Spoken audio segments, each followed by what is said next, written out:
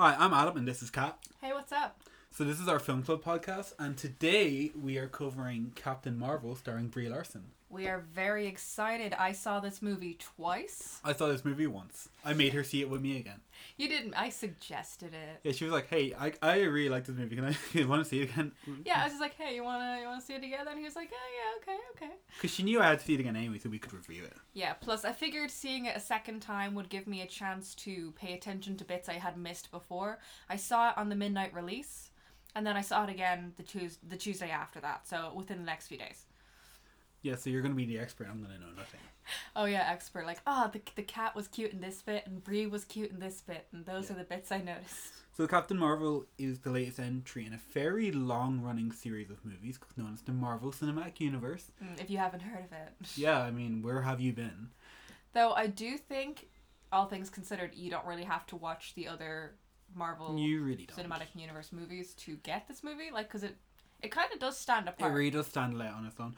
It's actually their first movie to be led by a woman. Which I enjoyed. And there is a woman director, co-director, because there are two directors as well. Yeah, it's directed by Anna Boden and Ryan Fleck. Yeah, and I thought that was cool. Like, it's great to have, like, the first MCU movie starring a female lead, having more females to do with production, I thought was great. Yeah, there are also a few females writing it too. It's just like, yes, girl power. I mean, that was the main theme of the film, which is always great. Yeah, it's great. And it also, to expand your point of not standing out from other Marvel Cinematic movies, it's kind of also a rebirth for the franchise. Yeah. Because we're coming to the end of the third phase of movies. Yeah, and like it's going to be, I mean, if we're going to speculate about Endgame, a lot of characters are going to get retired. A lot of, like, we already know Chris Evans' contract ended. And Robert Downey Jr.'s contract. Yeah, so, like, it's going to be, like, Spider-Man now. It's going to be Captain Marvel. It's going to be more Black Panther stuff. It's going to be... God, I hope so. Yeah, like, which I'm totally psyched for, but, like, I get why they call it Endgame. This is the end of an era, but they're ushering in a new time, like a new age for Marvel movies, which I am excited for. And, like, Captain Marvel, I think, is one of the movies at the helm of that, because she's going to be such an important character in Endgame, I think. Yeah, she's hopefully a big deal. We'll get into that later. What I want to address is how interesting the dynamic was in the movie. The way it had a kind of feel to it like a buddy cop movie. Yes. Like, we're not talking story just yet. We're just kind of talking about our thoughts first. But it really did. It felt like watching, like, a cop movie. Yeah, you know this kind of one where you have, like, a rookie cop coming in, it's a new day, and he has a partner who knows more. This was basically Rush Hour Superhero Edition. Oh, I wish. But no, it was really great. A young Fury and, like, Veers, or Carol Danvers, her character. Like, I really enjoyed their dynamic and their chemistry. I thought that was great. Yeah, they really worked well together. And, like, it's something we're only going to see once. Yeah, like, they can't really do it again. Like, not to the same effectiveness, for one, and they can't execute it the same way, because then it's just going to be like, hey, like, this is just like Captain Marvel. Yeah, it's just the same movie again. Yeah, like, they want their movies to stand apart from each other. Yeah. So, like, it's sort of a new genre idea for Marvel. It's more of a comedy level. They've been doing more funnies into their movies lately. I have enjoyed them when they've been done really well. Like, as far as really funny MCU movies go, I don't think this one was, like, on the same level as, say, Ragnarok. Yeah. Ragnarok was basically, like, a pure comedy movie. Yeah, that one was very funny. So, like, Ragnarok was very funny, like, you know, even with its more serious moments. And then Ant-Man is more comedy. Like, Ant-Man is hilarious. Ant-Man and the Wasp was very funny and very good. I liked that one. Yeah, Ant-Man the first Ant-Man movie had a bit more serious tones there with his daughter, you know. Oh, it's a big issue. He's a divorced man. He has this different family dynamic. Ant-Man 2 just got rid of that. It was like, ugh. Yeah, like, there was some serious moments, but it was mainly, like, the fate of this, you know, quote-unquote antagonist. So it wasn't as big of a deal as, hey, I want my family to, like, be a family. And I want to be in my daughter's life. That was, like, a lot more intense. Yeah, that was, like, dark. I thought there was but I thought there was an okay balance. Yeah, there was a really good balance in a typical buddy cop fashion. There's always this serious crime story undertone, and that's what we really get a lot of in Captain Marvel. It starts off, we've got her in what we at the time think is her own home planet. She's training with her captain, the leader of her squad. She can't sleep. She's having these horrible dreams. So she meets up with her captain. There's like this whole will they won't they thing going on there. I didn't really get that. I didn't feel from their relationship that there was a romantic element. I felt more like it was a mentor-mentee. I think there was some light flirting on the subway especially. I mean, I just felt that was banter, but I could see how you would get a romantic feel from it.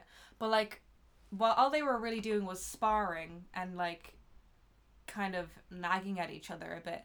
And like, though I do see why you would make the connection, because in a lot of movies they use that to show, oh, these people like each other because they're always at each other like that. Yeah, that's a big trope. Like, that's, it's very cliched and unnecessary. Yeah, I personally would say that will they won't they thing that I saw is unnecessary and unwanted. Yeah, I wouldn't, like, had I interpreted it that way, I would have thought this is really unnecessary to the plot. Yeah, I didn't like it. I personally, of course, I kind of got those stereotypical hints. I didn't like it, but luckily it didn't like overshadow to the point where people are actually speculating on is that there or is it not. It's not too much. It's there. It's like a slight annoyance. But like, yeah, so you get this whole dynamic. She moves on.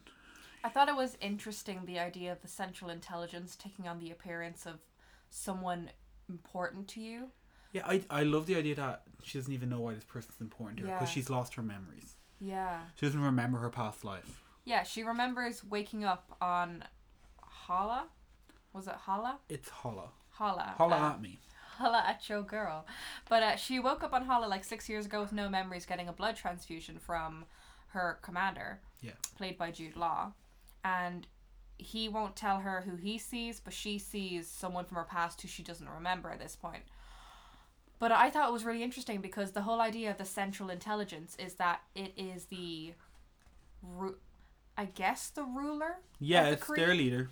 It's their leader. So I think it's interesting that they use that emotional bond to help manipulate the Kree, I guess. And gain your trust. And it's a very obvious, like, that's emotionally, like... Yeah. But, like, at the same time, the Kree are so indoctrinated into their leadership and the way it is that they wouldn't even question it. Yeah, they're just like, oh, look, the leader goes into the form of someone we love. That's totally because that's normal. not going to like put a bias into the way I interpret their orders for me at all. Of course not.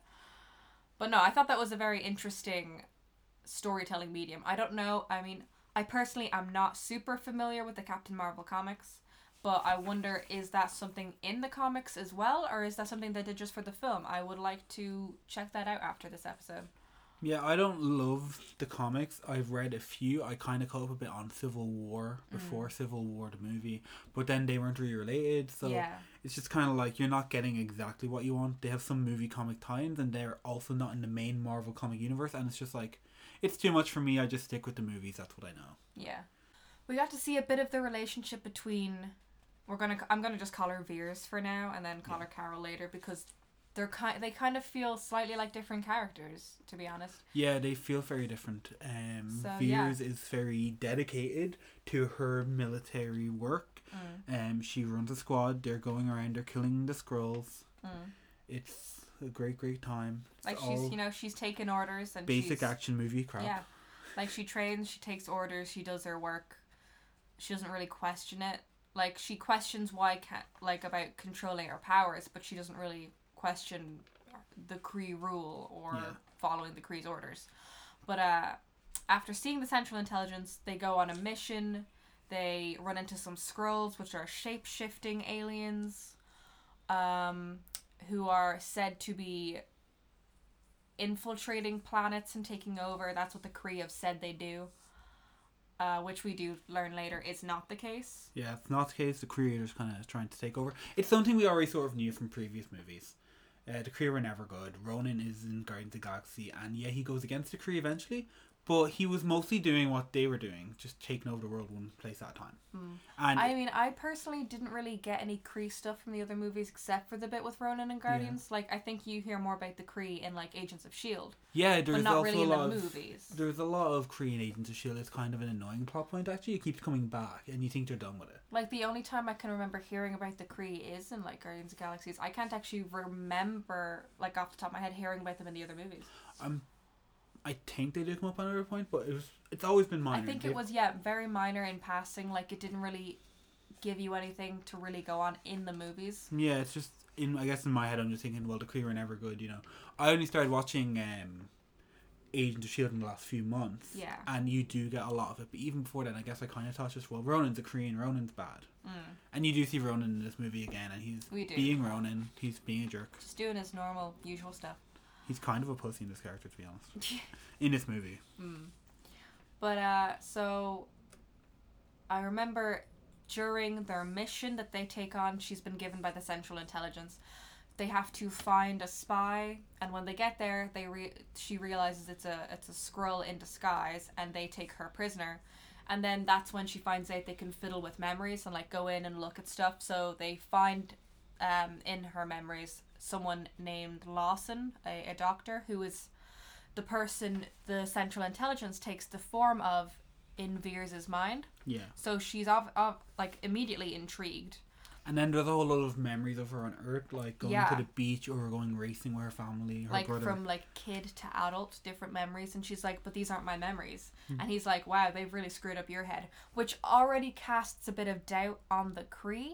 Yeah. But we don't feel like we can trust the Skrulls at this point, so we don't take their word for it or anything. Yeah, it's kind of, that's also a cliche for movies, like, oh look, you don't have the full memory and you get a bit of it as you go. But they do it really well here. It's like they don't show too much, they don't show too little. I can understand the use of amnesia as a plot device, considering if she didn't have amnesia and she was just going through her life doing like superhero stuff, it would beg the question, well, why wasn't she around in all these other movies? Yeah. Like, the amnesia and then the mission she has at the end of it, that makes sense for her not to be around. But I feel like too much could have been opened up to speculation and to plot holes had she not been amnesia. Yeah. If she just gotten, because she gets her powers in the movie, you see that happen. Yeah. And they go back and explain how she got her powers, and it would be very confusing if she just got her powers and then didn't do anything with them. Yeah. Like, because, like, where is she? That would be the main, like, why isn't she around? And even then, some people can still argue it, because if they didn't have her get a mission at the end, it'd be like, well, where was she during this? Exactly. Like, I mean, I even said earlier to you outside of here, the amount of times the Earth has been in peril. Yeah. And Fury never used the pager to talk to Captain Marvel. Like, to it's a great question to ask, because it's like, well, what does Fury consider an emergency then? Yeah, like, that's what I always wondered. Like, after seeing this movie, like, the amount of times there could have been a call for requesting her help, and he never did, but he did now. That makes me wonder, like, what really counts as emergency in his head. I guess half the world suddenly dying in front of him is what counts as the emergency. I suppose. People are turning to dust and I don't know why, and I don't have time to figure it out, so let's call Carol. But yeah, no, like, there was some nice bits that I thought were, like, funny. It was very 90s. Like, she crashes into a blockbuster after she escapes from the Skrulls and lands on Earth. Yeah. Oh, it's cute. I love the whole nostalgia thing. I thought it was very funny. She was like, when she was saying, like, are you in charge of security for this district? I think this district. Yeah. To the security guard in his car in the parking lot. And he was like, well, the movie theater has its own guy. So I'm just like, oh, I thought that was funny. Yeah, it's a cute movie. There's those funny moments. What would you say your favorite moments or scenes are? My favoriteest moments of all in the movie? Okay. Any moment with Goose in it is great automatically because it has a cute cat. Yeah, like, I just... Or is he? He's just adorable, and I just loved him, and I just thought it was great. Any moment where it was just Fury and Carol just chilling out together, chatting. They automatically get along. Yeah, I loved those moments. Even though Fury low-key knows he's betraying her, he still gets along really well there. Yeah, like I just really enjoyed their dynamic and their chemistry, and I guess the moments where Carol would be with Monica, Marie's daughter. Yeah. Like I thought those were sweet. Yeah, I have mixed feelings on child actors. Usually you're kind of cutting them slack because, like, well, they were a child anyway, or it's like... I really liked her. Yeah, she was really good. She did her job. She was cute. I thought she did a very good job, all things considered. It was like, she's what, like 10? It's so hard to be a child actor. I couldn't imagine going through that as a child myself. Yeah. Like, yeah, so it's like sometimes you're kind of like cutting them slack because like they are a child, but this time you really didn't have to. She was great. It was talent. What were some of your favourite scenes? Well, my favourite action scene would be the train fight. Oh, I just think it's very funny. Yeah. You know, we have the Skrull who can shapeshift into anyone they see, really, once they, like, kind of have a look at them and they get a few of their memories and all that stuff. So, a Skrull escapes onto a train. Carol, or Veers, is following him. Mm-hmm. He transforms into an old woman. Yeah. So, in the middle of, I don't know where they are. Are they in LA? Or what city is that? Oh my gosh, you know what? I was getting LA vibes. I was getting LA vibes, but I think I could be wrong. I'm not sure where they landed, to be honest. Yeah, but like, so he transforms into an old woman, so you just have Veers on the middle of a train punching an old woman, and it's just a great moment, because you're like seeing her power, because her fist does the whole glowy thing. Yeah, with her, she calls them photon blasts, so but what is her power called? Just photon power? I guess. I mean, that's probably just a name the Kree made up for it. Maybe. Because like, they don't know, they just know it comes from the light engine. Yeah. But then you love the crowd keep trying to hold her back and they're failing. Yeah, because like she punches this what appears to be an old woman in the face, and everyone's just kind of like, oh shit, she did not just do that. And she tries to do it again, and they're like trying to hold her back, like, stop punching this old lady in the face. They're also kind of amazed at how well the old woman's fighting back. Yeah, it's like, just a hilarious scene. I love the scene. It's really well directed. It's well choreographed. The action scenes are great. Another one is when she reconnects with Maria. That was great. I really loved their relationship.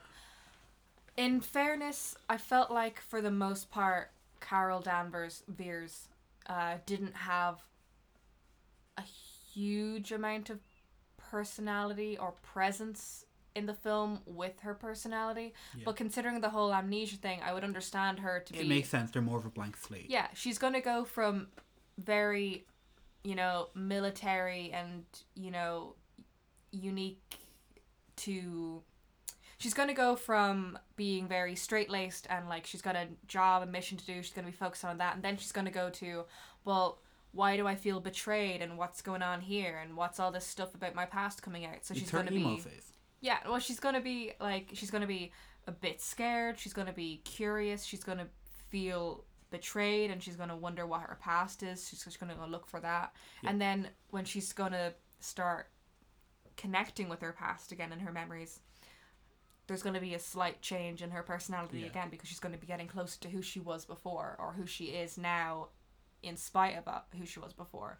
So there was a slight evolution, I think, to her personality. She had more personality towards the end of the movie than she did at the beginning. Yeah, but the reconnection with Maria is so good because it's the first person from her past she sees and meets. Yeah.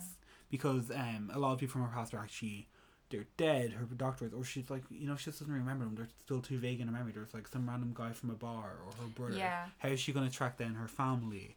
But she meets Maria and they go for a reason. There's a reason Maria's first person. She was with her for the project that they were working on. Like, they were friends when they were little kids as well. Like, so, they were friends a long time. Yeah, so if anyone had the answers, it was going to be Maria. Yeah. And Maria's like, there's my friend that I thought was dead for 6 years. Plus, she was listed as the last person to have seen her alive. Yeah. So that was always going to be the best place to start. Yeah. But Maria's like, it's so emotional because Maria's like, there's my friend who I haven't seen in 6 years.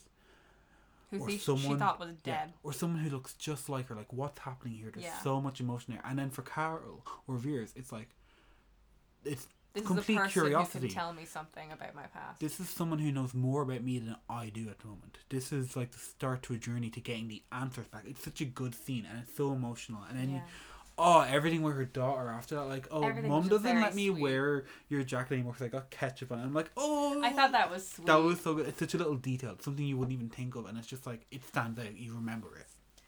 Just the moment where they were in the kitchen together immediately after this, where they're like, Marie and Monica are both looking at Carol like, you're crazy, there's no such things there is no such thing as aliens. And then like Fury just is like, you're absolutely right, young lady, because if there was such a thing as aliens, that would be something we would want to keep to ourselves, Carol. And I'm just like, that made me laugh so much. I was like, this is perfect. God, Samuel L. Jackson is so good for comedy. I love him so much. He is an actor with range. So much range. He can be serious, he can be hilarious, because you just don't expect him. It's kind of like the captain from Brooklyn Nine-Nine. He's so serious, and then every now and then just a little bit comes out, and it's like, you're completely off guard. Another favourite scene was mine when she defeated the AI. Yeah. Like, she just comes into the AI, she's all chill, music. Nirvana, I think, is blasting. It's Nirvana. Yeah, Nirvana's just blasting. It's like, nice touch, love the music, I'm funky now. This jacket's so great, it makes me look amazing. Great choice, like, And then Carol's just like, not having any of it. She's just like, I'm super done with you, Central Intelligence. I just want to freaking go help the Skrulls and do my shit. Leave me alone, Mom, I don't want to live here anymore. It's like a great moment. It's just like, I'm done with you. She of course struggles to break free of the AI at first, but then her power starts surging. She's like, you know what? You've been like dulling my powers, and I know that you're not the people who gave them to me. So you know what? I'm just gonna let my shit loose and see what happens. And I really. And there was a monitoring chip on the back, for kind of similar to the one in Thor Ragnarok that like electrocutes Thor. Yeah, because that would be what kept her powers in check. Like, and then she just fucking blows it off. It's like boom, bye. Oh, such a good scene. Yeah, so those are my favorite scenes. And it's just like, and then obviously the ending scene, I guess, is touching or whatever. Yeah, I thought it was good. I thought the ending was alright. Do you know what I forgot my actual favorite scene is? What? At the start of this movie, in the very first 5 seconds, there is the most beautiful tribute to Stan Lee I have ever seen. Yeah. You know, at the start of Marvel movies, guys, you've all seen them. There's like all the heroes. It's a lovely montage. Instead of that, it's a montage. It's just all Stan Lee. It's every cameo he's ever done. And I think some of them were even from non-MCU movies. I think so. So like, that's a lot. Like, they had to reach out to other studios to get those scenes. And like, I think it's just so nice. It's so touching. And then at the end just says, thank you, Stan. And it's like, this movie made me cry in the first 5 seconds. Yeah, like I was literally watching the first time, and I did not see it coming, and it started, and I was there like weepy already. And so the second time I watched it when I was with Adam, it started, and I was just looking at him like, take it in, Adam. Take in the Stan Lee memorial. Just take it all in. I had heard there was going to be a tribute. I just didn't know when or what it would be. And when I saw it, I was like, oh my god, that's so good. I hope they keep it going for the whole year. I mean, maybe? Because last year they kind of did where it was their 10-year anniversary, and I said Marvel Studios, but the I and the O were 10, and they did that for the entire year. Yeah. So I hope they keep the Stan Lee thing for an entire year. He deserves a decade of that tribute, to be honest. He put so much into Marvel. Just so much. He did so much. I'm going to be so upset in the first movie doesn't have a cameo from. Yeah. I can't imagine what they'll do instead. It's going to be so weird. And it's because we don't know when it's going to happen. We don't know which ones he was able to film before he died. Like, Spider-Man Far From Home might have a cameo. Maybe. Endgame, I'm pretty sure it does, because it was filmed at the same time as Infinity War. Yeah. But, like, I didn't even know if there would be one in Captain Marvel, and I'm so happy there was. Because I'm just not ready for that loss. No. So, yeah, that was my real favourite scene.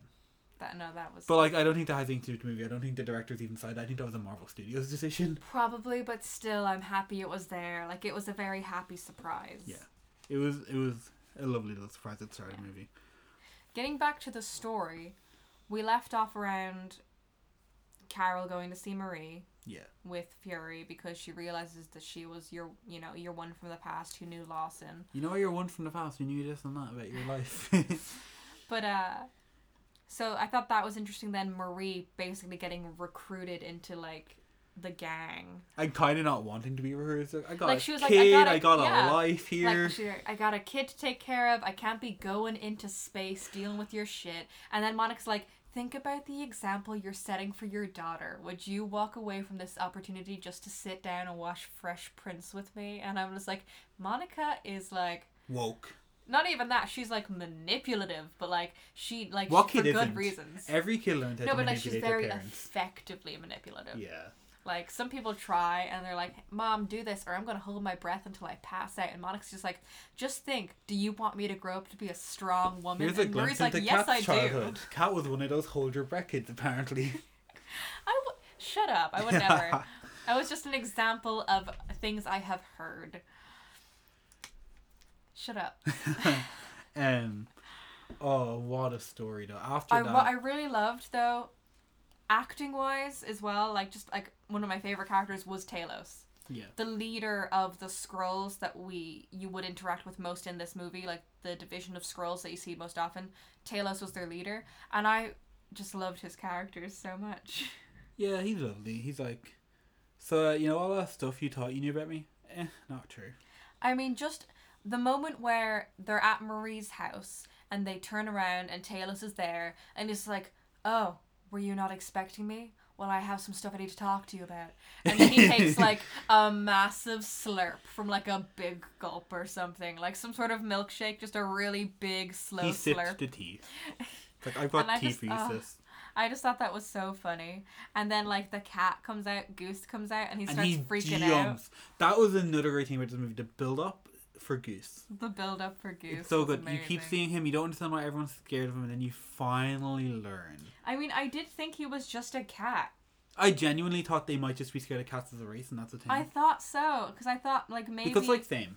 I figured it was just a cat, and then, like, on their own home planet or something, there was another thing, like the Flurkin, that looked like a cat but wasn't. Or maybe cats are just more jerks in their planet. Maybe, but Goose is straight up a freaking tentacle mouth cat monster who's super cute and a very good boy.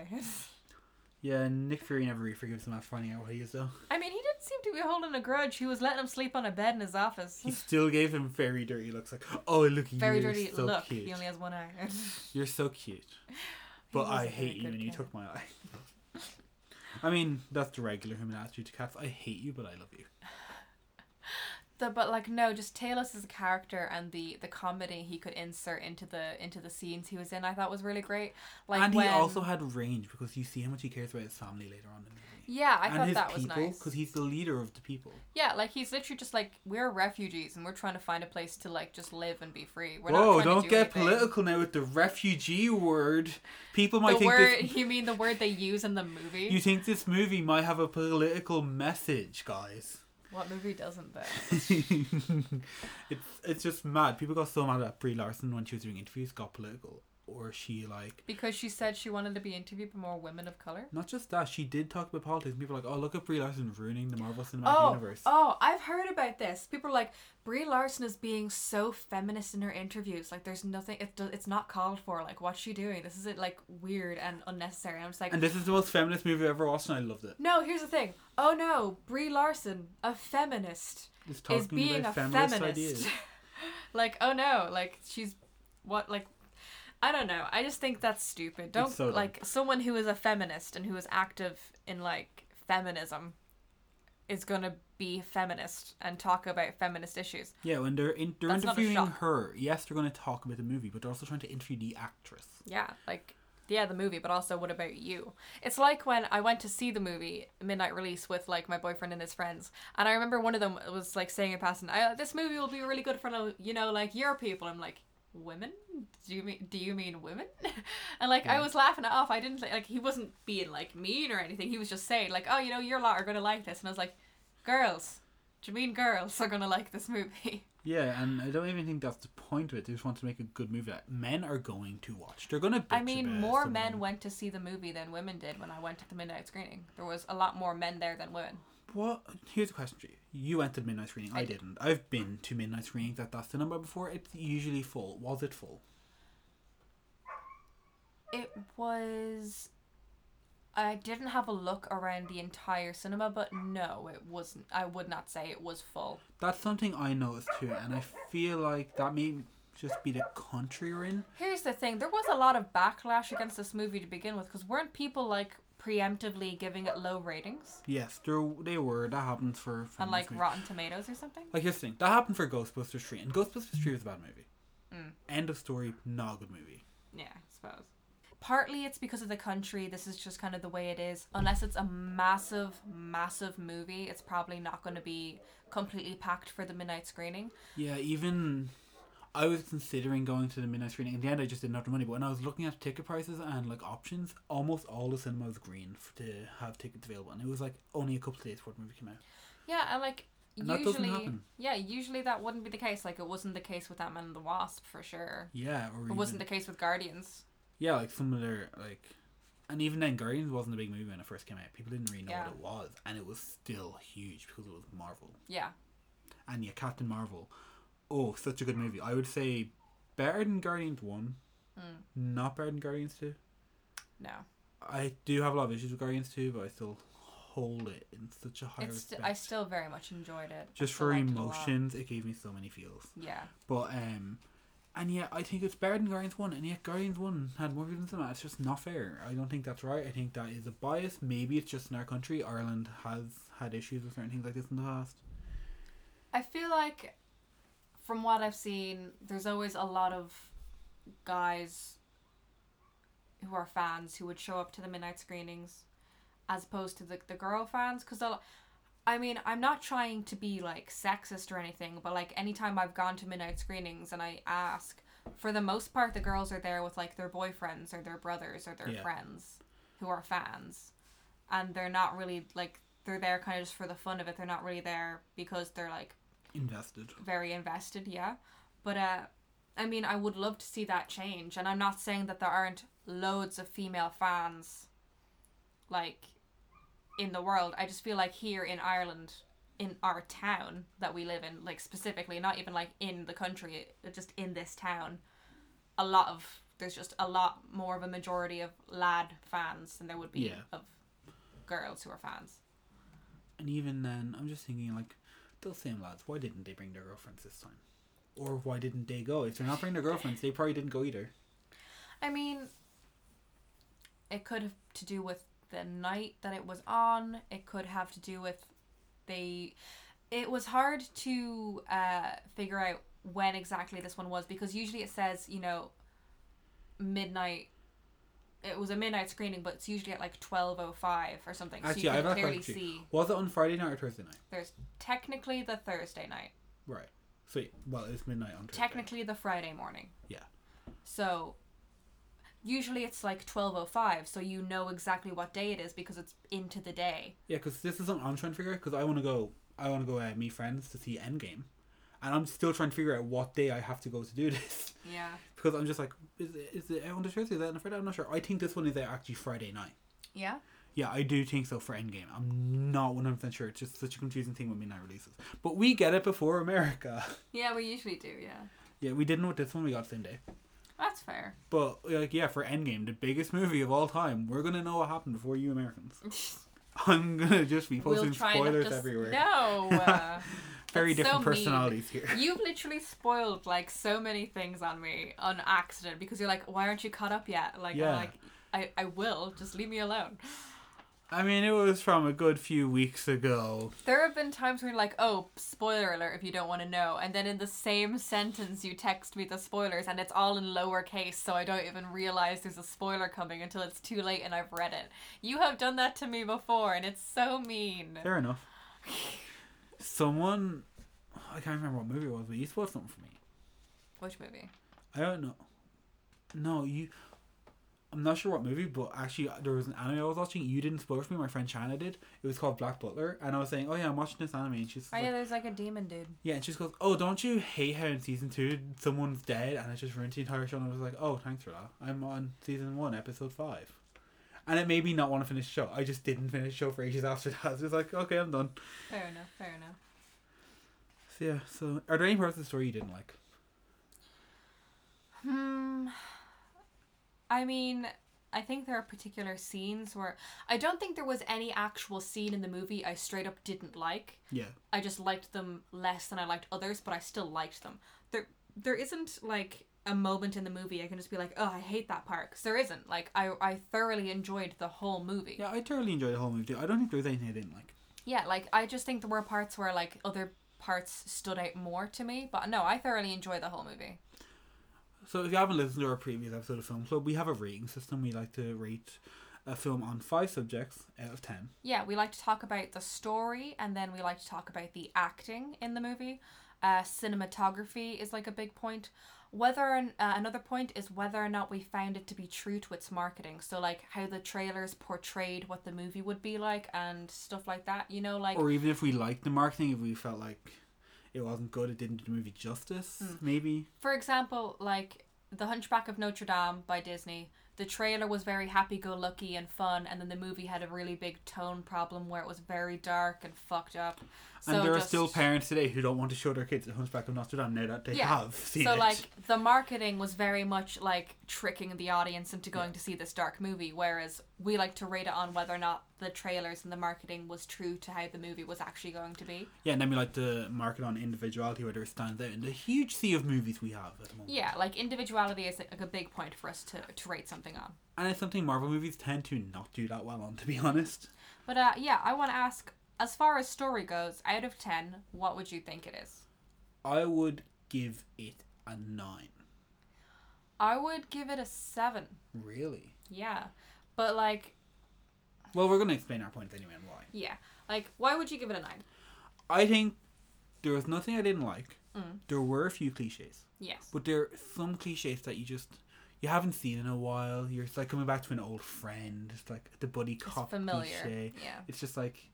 Or the cliche with the amnesia. It's like you're coming back to an old friend. It's like I haven't seen this in a while. It's interesting. It's different. It's in a sci-fi movie. It's just great. I'm here for it. And there was no story parts I didn't like. I found it overall quite emotional. I would say the reason it loses its last point is because the ending feels like it was rushed to not ask questions. Yeah, I didn't. While I enjoyed the movie and the ending I thought was fine, it did also have a urgency to it. Like, we need to wrap this up now so we can explain why she's not there. Yeah, because if they didn't have, at the end, that Carol goes off with them... There would be... With the Skrull. Yeah. It would be like, well, why wasn't she here during this movie or this movie? Yeah, like, has she been living in a cave? Like, and yeah, that's a hole the Marvel Universe has gotten itself into. But I also feel like they had a different ending planned and it was changed at the last second. Yeah. It's just this feeling I got, and that's why I take 1 point away. But you are evil and you just hate women. So why are you giving it a 7 out of 10? Okay, so...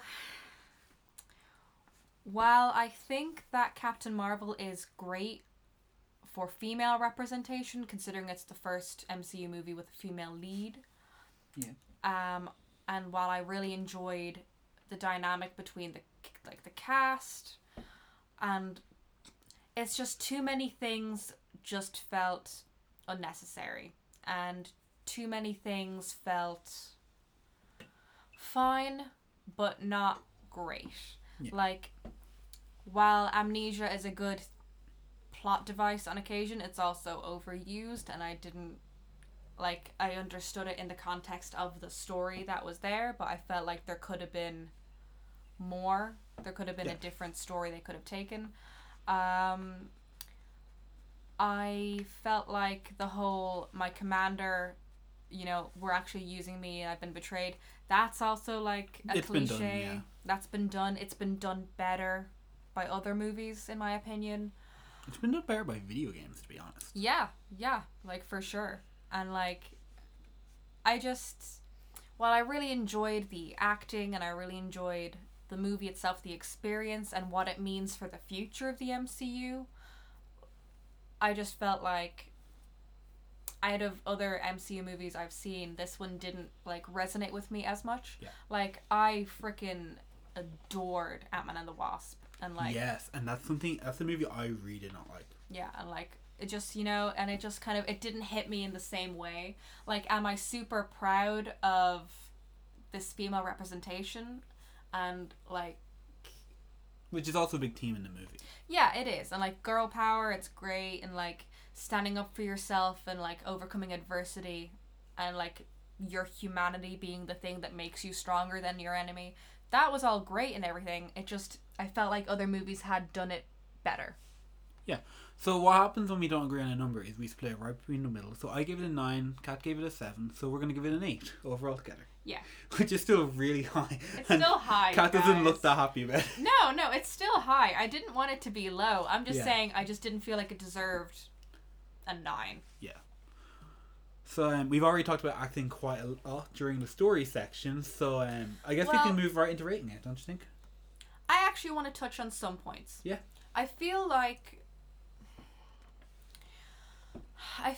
performance-wise, Jude Law, and this isn't like a personal grudge against Jude Law, I just feel like he could have been anyone, you know? Yeah. I feel like he was in the movie just for his name and not really for who he was and what he brought to a character. Yeah, everyone else, I guess, I would say, really fell into their character. Yeah, I feel like everyone else's characters had a lot more involved. But with Jude Law, you're just kind of like, oh look, it's Jude Law on the screen. Pretty much. Wow, I didn't know Captain Marvel's old mentor was Jude Law. But yeah, there were so many strong characters. There were. Brie Larson is great as Captain Marvel. It's a challenge to play a blank slate for so long in a movie. Yeah, like to literally evolve on screen. Yeah, to not have personality for a while, that can't be easy. Yeah. And she did it well. You get a lot of personality at the end. I'm hoping, against all hope, that there'll be tons of personality from her in Endgame. And I really liked Lashana Lynch's performance as Marie. Oh, yes. Because like I really enjoyed her character. I enjoyed the chemistry she had with Carol, and like I've seen a lot of stuff on Twitter like saying like they ship Marie and Carol, and like if it's just a really close friendship like sisters, you know, cool. And if there was like a romantic relationship there, also cool. I don't feel like either way they really need to like if it is a romantic relationship, that's cool, and I'd like to see that addressed in like a later film. And if it wasn't, I also don't feel like they gotta force it for like, you know, to force in this relationship when that's not what they were intending. Like, it's not something that I even felt being hinted at, to be honest. Yeah, I didn't really feel a romantic vibe between them personally. I just felt like, you know, really close friends, like, you know, women supporting women. Yeah, I feel like people on the internet are just gonna ship whatever they want. I mean, I think when they see two beautiful and talented women, they kind of just want to smush them together. And like, yeah, I'm guilty of that too. Like the amount of times I've shoved like this actor and this actor in my mind together, you know, countless times. But like, just in this instance, I thought that their chemistry as friends, as like two partners in crime, two people who really understood and helped each other out, like Carol helping with like Monica as a kid, I thought that was great. Yeah. One actress I want to call out is Gemma Chan, who played Minerva, who was a sniper on the squad. Oh. Yeah.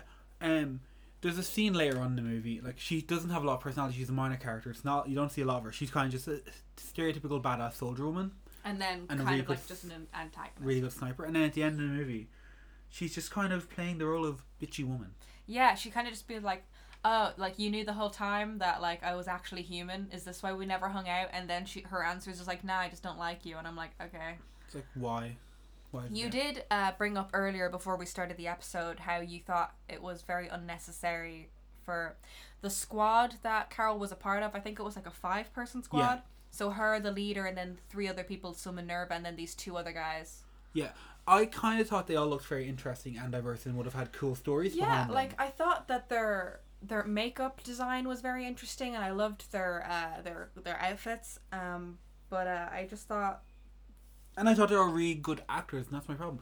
They had all this talent here, and they just kind of did nothing. But Minerva got a throwaway line. Yeah, and there was this so unnecessary scene trying to insert like comedy that I just felt like was unnecessary, where they're talking about how it's unnerving to be simmed by a Skrull and look at your own face and know it's your enemy, and then Carol's like, well, it's only because you're so bad looking, and everyone else is like, oh, I think you're very handsome, and the guy's like, oh, I laugh on the inside, that's why I'm not laughing right now. And I'm just kind of like, this is such an unnecessary exchange that you could just ignore. Yeah, it was kind of like they all seem like they could have been really interesting stuff, and that's what they give them, just loads of throwaway bad lines. I just kind of feel disappointed by it. I feel like if more time had been devoted to building the characters of the squad, the Kree squad, if more time had been devoted to that instead of like unnecessary parts in other parts of the film, maybe it would have made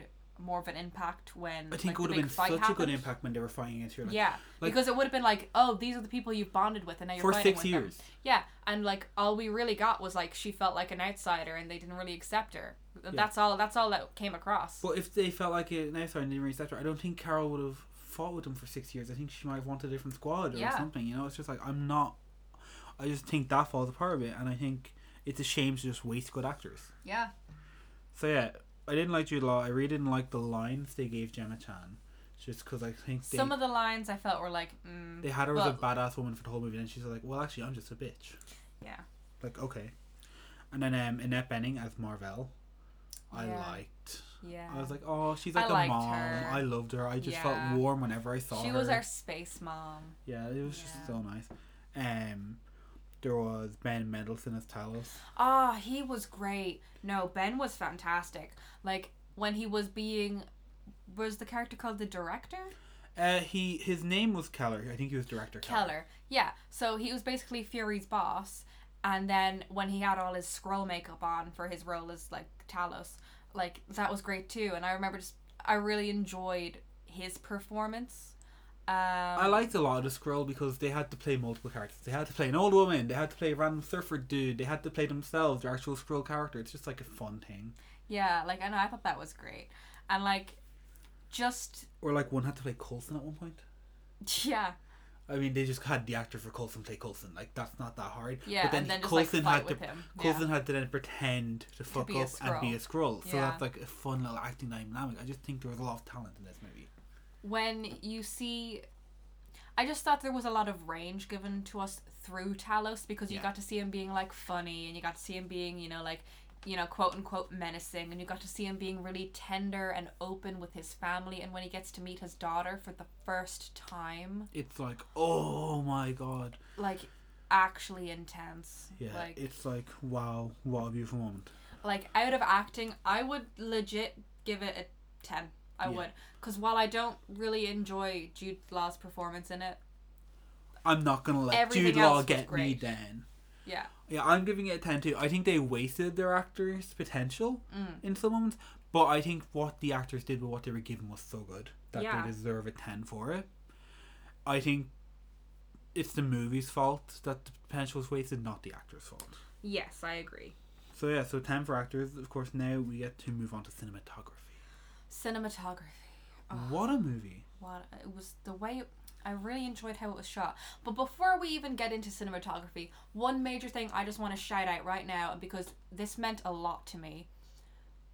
Carol Danvers' outfit, her uniform, was great. Yeah. But like, because it was literally just a soldier's uniform. Yeah, it wasn't any different to the men's uniform. It didn't show more skin. It wasn't the Wonder Woman bikini. Exactly. It wasn't clingy. It wasn't shaped different, so you could see that she had boobs underneath. Like it was form-fitting with over the men. Yeah, like it was form-fitting just for like tactical maneuvering. Yeah, it's because you don't want fucking big, long, wavy bits getting in your way. Like, she wasn't wearing leggings that like clung to every curve of her body, and she wasn't wearing like a top that you could see had like armor plates that looked like boobs on it. And even when she got out of that into human clothes, she was wearing a shirt and a t-shirt, or like a jacket and a t-shirt. Yeah, she was just wearing some comfortable clothes. Yeah. She wasn't wearing like, I don't know, like just, she wasn't being pushed into like clothes that wouldn't have made sense for the occasion. Like, while I did really enjoy the movie Wonder Woman, I still like, and while like, yeah, her outfit's her outfit. It's not suddenly going to change because of, like, you don't have to make it PC or whatever. Yeah, I'm just saying. It is an iconic outfit, of course. Yeah, like, it's an iconic outfit. But it was nice to see that this was a soldier dressed as a soldier. And they didn't try and change that or take away from it. Because, while I really like the Black Widow, her outfit is is a very sexy outfit. Yeah. Like, that's part of the point. That's just Scarlett Johansson. I mean, anyway. Okay, ScarJo is a beautiful, voluptuous, gorgeous woman. So pretty much you could put her in anything and she'll still look sexy, whatever. But it's just a case of, I like that her outfit wasn't sexualized. Yeah. Plus, I feel like in the earlier movies, and it's changed now, Scarlett Johansson does wear more normal clothes now. Yeah. In the earlier movies, she was almost always in her combat gear. For no reason. There's no combat. She's just wearing it. Just always wearing this skin-tight suit. As you do. Yeah. But like, yeah, for and then even when she goes into her super suit. It doesn't change. They just change the colours of her armour. They're not like, well, here's your new sexy Captain Marvel outfit. Yeah, no, they just changed the colours. And, like, I liked the way they chose to do that. And Brie is stunning in them. She looks fantastic. She's just amazing. What a person. I know. But yeah, so, like, and even then, that does go into cinematography, because there's set design, there's outfits, there's editing even, there's, like, shot composition, there's your locations. I didn't like every fight scene. Yeah. Some of the fight scenes I thought were very jump cutty, and I didn't think flowed as well as other fight scenes we've seen from the MCU. Yeah. My biggest issue is actually some of the special effects weren't on par. That is true. There's a scene earlier on in the movie where they're in their spaceship, they're flying off, they go through a cloud. Yeah. But the cloud kind of has no reaction. Yeah, it doesn't really move. It kind of just looks like the cloud was one 2D thing and they just threw it in one go. And at the very end of the movie, when you see Carol, like, she's up in space and she's turning around and flying off, it looks very fake. And while obviously it's not going to look super real, it's a woman in space with no spacesuit on flying around, it looked very cartoony. Yeah, when they show her use a lot of power to do sort of things, and you see a lot of effects for it, like because her phantom, photon blast or whatever, they create light and it's like a big effect. But then later, and when she just makes a big fucking light show to scare away Ronan. Yeah. And it's like that's none of her power. But then later on, she's moving this entire ship, and there's like no big light show. Yeah, there's like, it looks like she's putting out more energy doing smaller tasks, and she's putting out less energy when she's actually doing the big, when like, she fuck moved off tasks. The ship, it looked like she was creating a light trail behind her, and then she was dragging the ship in Photoshop. Yeah. Like just moving it on the screen. It did not look that good. And it bothered me. I called out in the cinema with you. I was like, that doesn't look that great. Like she's just been showing so many cool effects for her power earlier in the movie, and then the biggest end scene, and this is why I think the end scene was rushed. It's just like the biggest end scene, and there's like, that's what you get like, whew, off she goes. Then it's like, yeah, whatever, sure.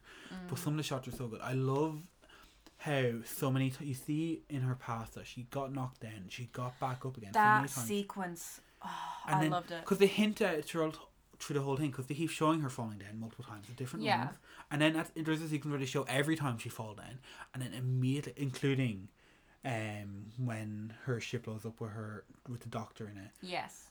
But they show her get up, and then they show every other time. Before they show her get up, they show every other time she got up. And it's like, yes, because she can get up. She can do this.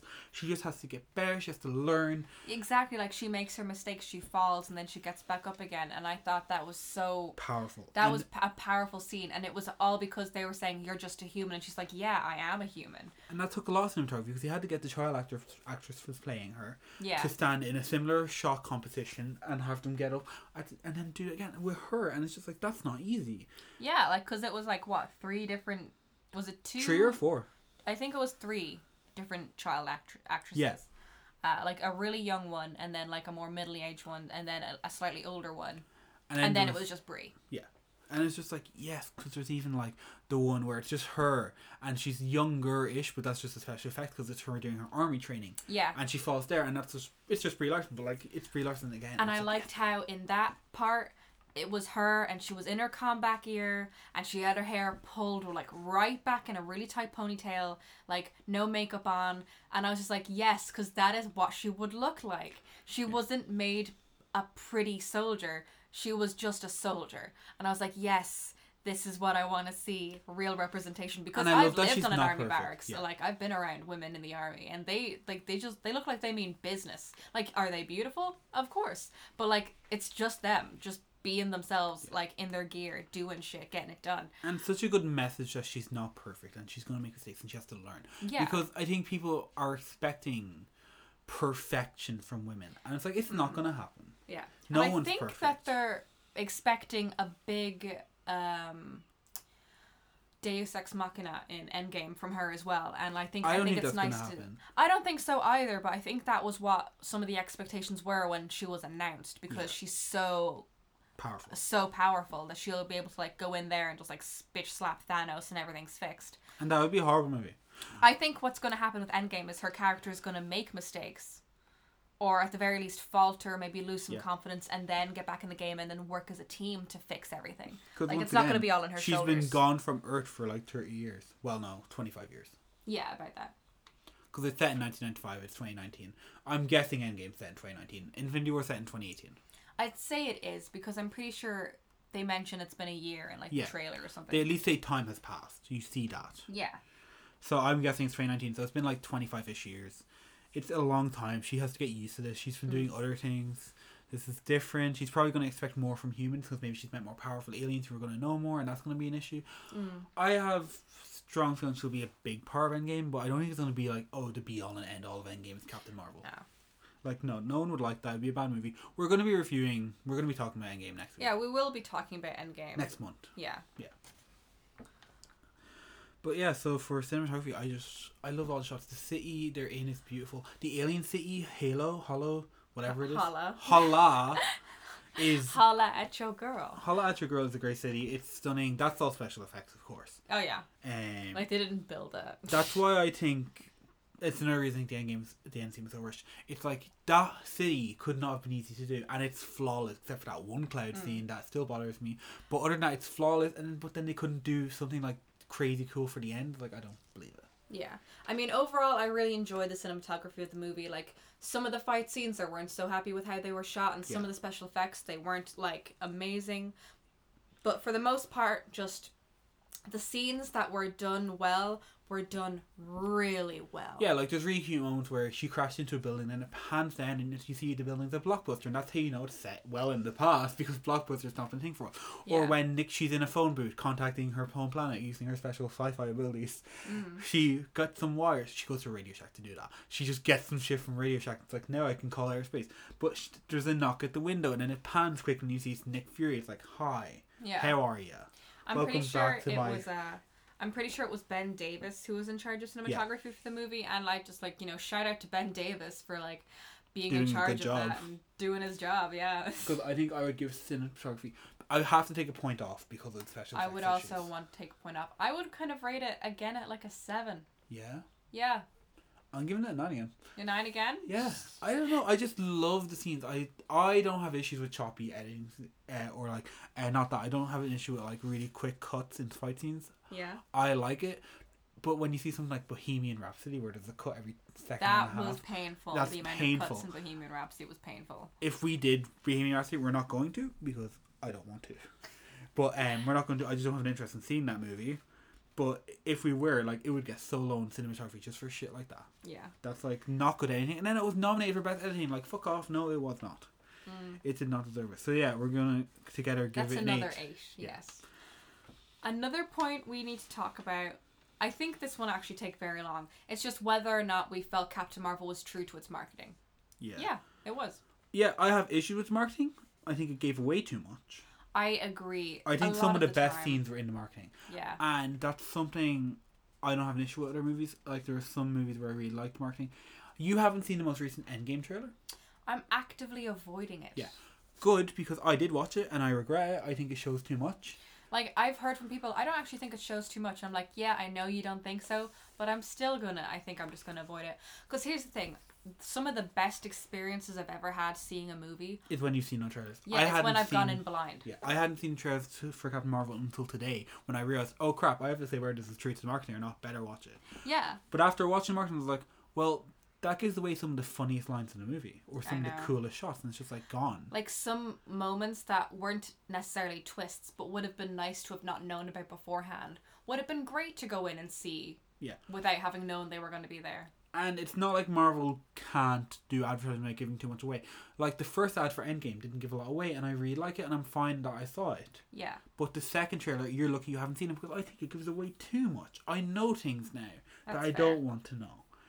And, like, something like Us, which is very suspenseful, you have your theory that the trailer... I have my theory. You have a theory that the trailer gave you that I didn't pick up on when I watched the trailer.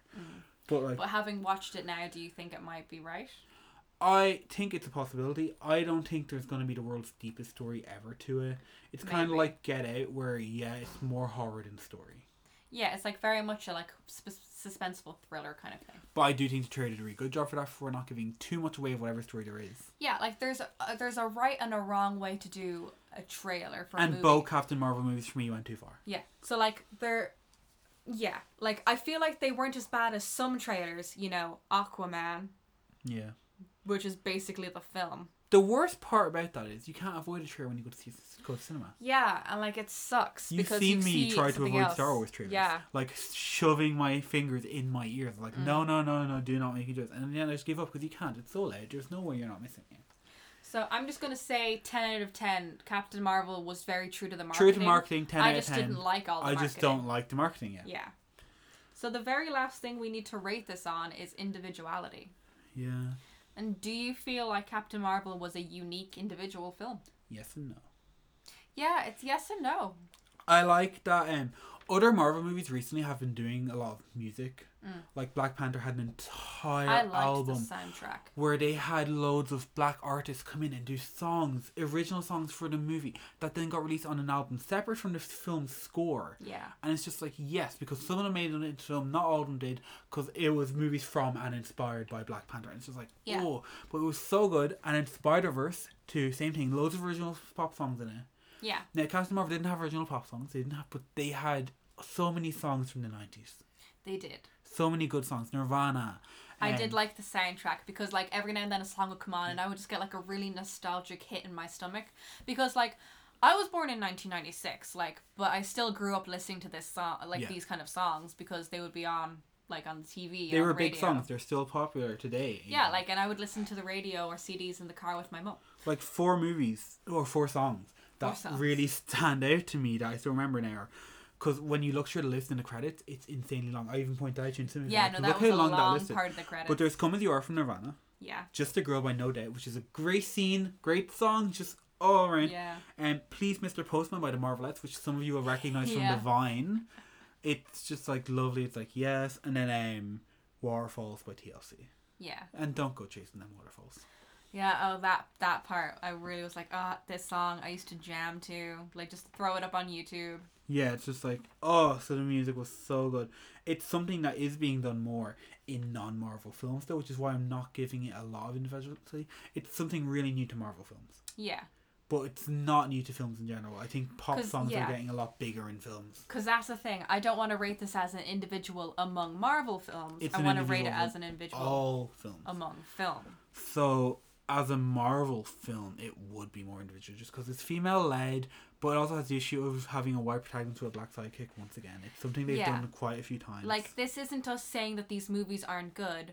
We have noticed a pattern of the protagonist being, like, white, and then their sidekick or best friend is a person of colour. Yeah. You've got Robert Downey Jr. with War Machine. Yeah. You've got, Iron Man with War Machine. You've got Captain America with... Falcon. See, he's not even a big character, so I can't remember his name. Ant-Man, and then his best friend Louise is Hispanic. Yeah. It's just like, it's the pattern, it's there. And like even now with Carol, and then Marie is a black woman, and like... It's an obvious pattern, and yeah, I guess you can say we're being snowflakes, and we're crying for more politically correct. We're not, it's just an obvious pattern. Yeah, I'm just saying, like, this it doesn't ruin the movie for me. It doesn't ruin the movie for me. But it's it just kind of makes me think... I mean, and, like, obviously, I feel like people are going to be like, but what about Black Panther? Like, there wasn't that problem there. I was like, yeah, it was a predominantly black-led cast with a really talented and it was the first Marvel film to be nominated for Best Picture for a reason. Yeah, like, learn from Black Panther, you guys. Yeah. Like, it had such a good cast. Everyone in that was so interesting. And it was such a style you don't see so often because they brought in different African personalities that you really, don't and, like, see from white people. They took a blend of cultures from, like, all over. So many different African countries to make Wakanda. Yeah. Yeah, it was you got to really learn about cultures watching that movie, which I thought was many beautiful fantastic. It's just like... It's because that made it stand out. You don't see all those cultures usually. If you see a black person, they're a black American and they have American ideals, and that's what you see. But this is like, no, we're set in Africa with African people, and it's like, oh yes, yeah, who all have American accents half the time for some reason, but whatever. They don't all. They're American actors, a lot of them, so it's what you get. Yeah. But for individually, I'm actually gonna give it a no. It's a 5. I feel like it hits about a 5 as well. Yeah, because as a Marvel movie, very individual.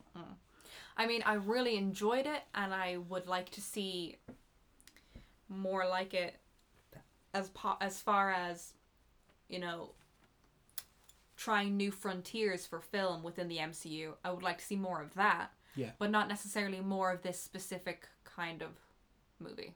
Yeah. So give us your quick math while we read it. Well, then let me just do the math on here. I mean, it's going to be a pretty high score. We, especially compared to our last film, which was Isn't It Romantic? I don't think that film did quite well. I think Captain Marvel's higher than that for sure. So I've just done my incredibly quick math there, and is this an episode of Countdown? We have rated it 41 out of 50. That's such a high score. That's a pretty high score. Has that been our highest score so far that we've rated things? No, I think Mythos got ridiculously high for a first book. Oh, you know what? Mythos probably did get really high. And I regret that, but whatever. It's there. It's stuck. It's what we gave it. It's there forever. Mythos is going to be the best reviewed thing we've ever done now. Nothing will come close. But yeah, no, it's our highest movie. I think our sound quality has improved since Mythos. Everything has improved since Mythos. That's true. But yeah, no, so 41 out of 10. 41 out of 50. I think that's a, like, I mean... That's an A. Overall, that's really good. That's an A. You've passed your leaving cert. You're going to whatever college you want. You know, thanks, Captain Marvel. You done good. You've impressed 2 Irish people chilling out at home. Yeah. One day it'll be a badge of honor, I swear. Oh, yeah, no, one day, like, don't worry. They're like, oh, we impressed those 2 nobodies? I'm so happy. Yeah. So thank you for listening to our thoughts on Captain Marvel. We would love to hear your thoughts on them too. I know I talked to my friend Stephen and got some of his thoughts before recording, and I would love to hear from more of our actual fans. We see you listen to us. I'd actually like to announce we've reached over 100 listens on our podcast in the first month. We love getting feedback from you guys, and we love knowing you're out there listening, and you can reach us on like Instagram and Twitter. There are ways for you to be like, hey, can you review this book, this movie? Can you bring up this topic about something you've already covered? Just like a quick thing that you want to tweet about. Yeah, you can tweet us or find us on Instagram at Adam and Kat. We'd love to hear your thoughts. Our next movie is going to be Us and then Endgame. We're very excited for that. So obviously we recommend you see them before listening to the podcast because we go into spoilers. So see them. Once you've seen them, tell us your thoughts. We'll make sure to see them as early as possible so that you're not spoiling it on us. Yeah. But tell us your thoughts. We will shout you out in the podcast. We will talk about your ideas. We will give you credit, of course.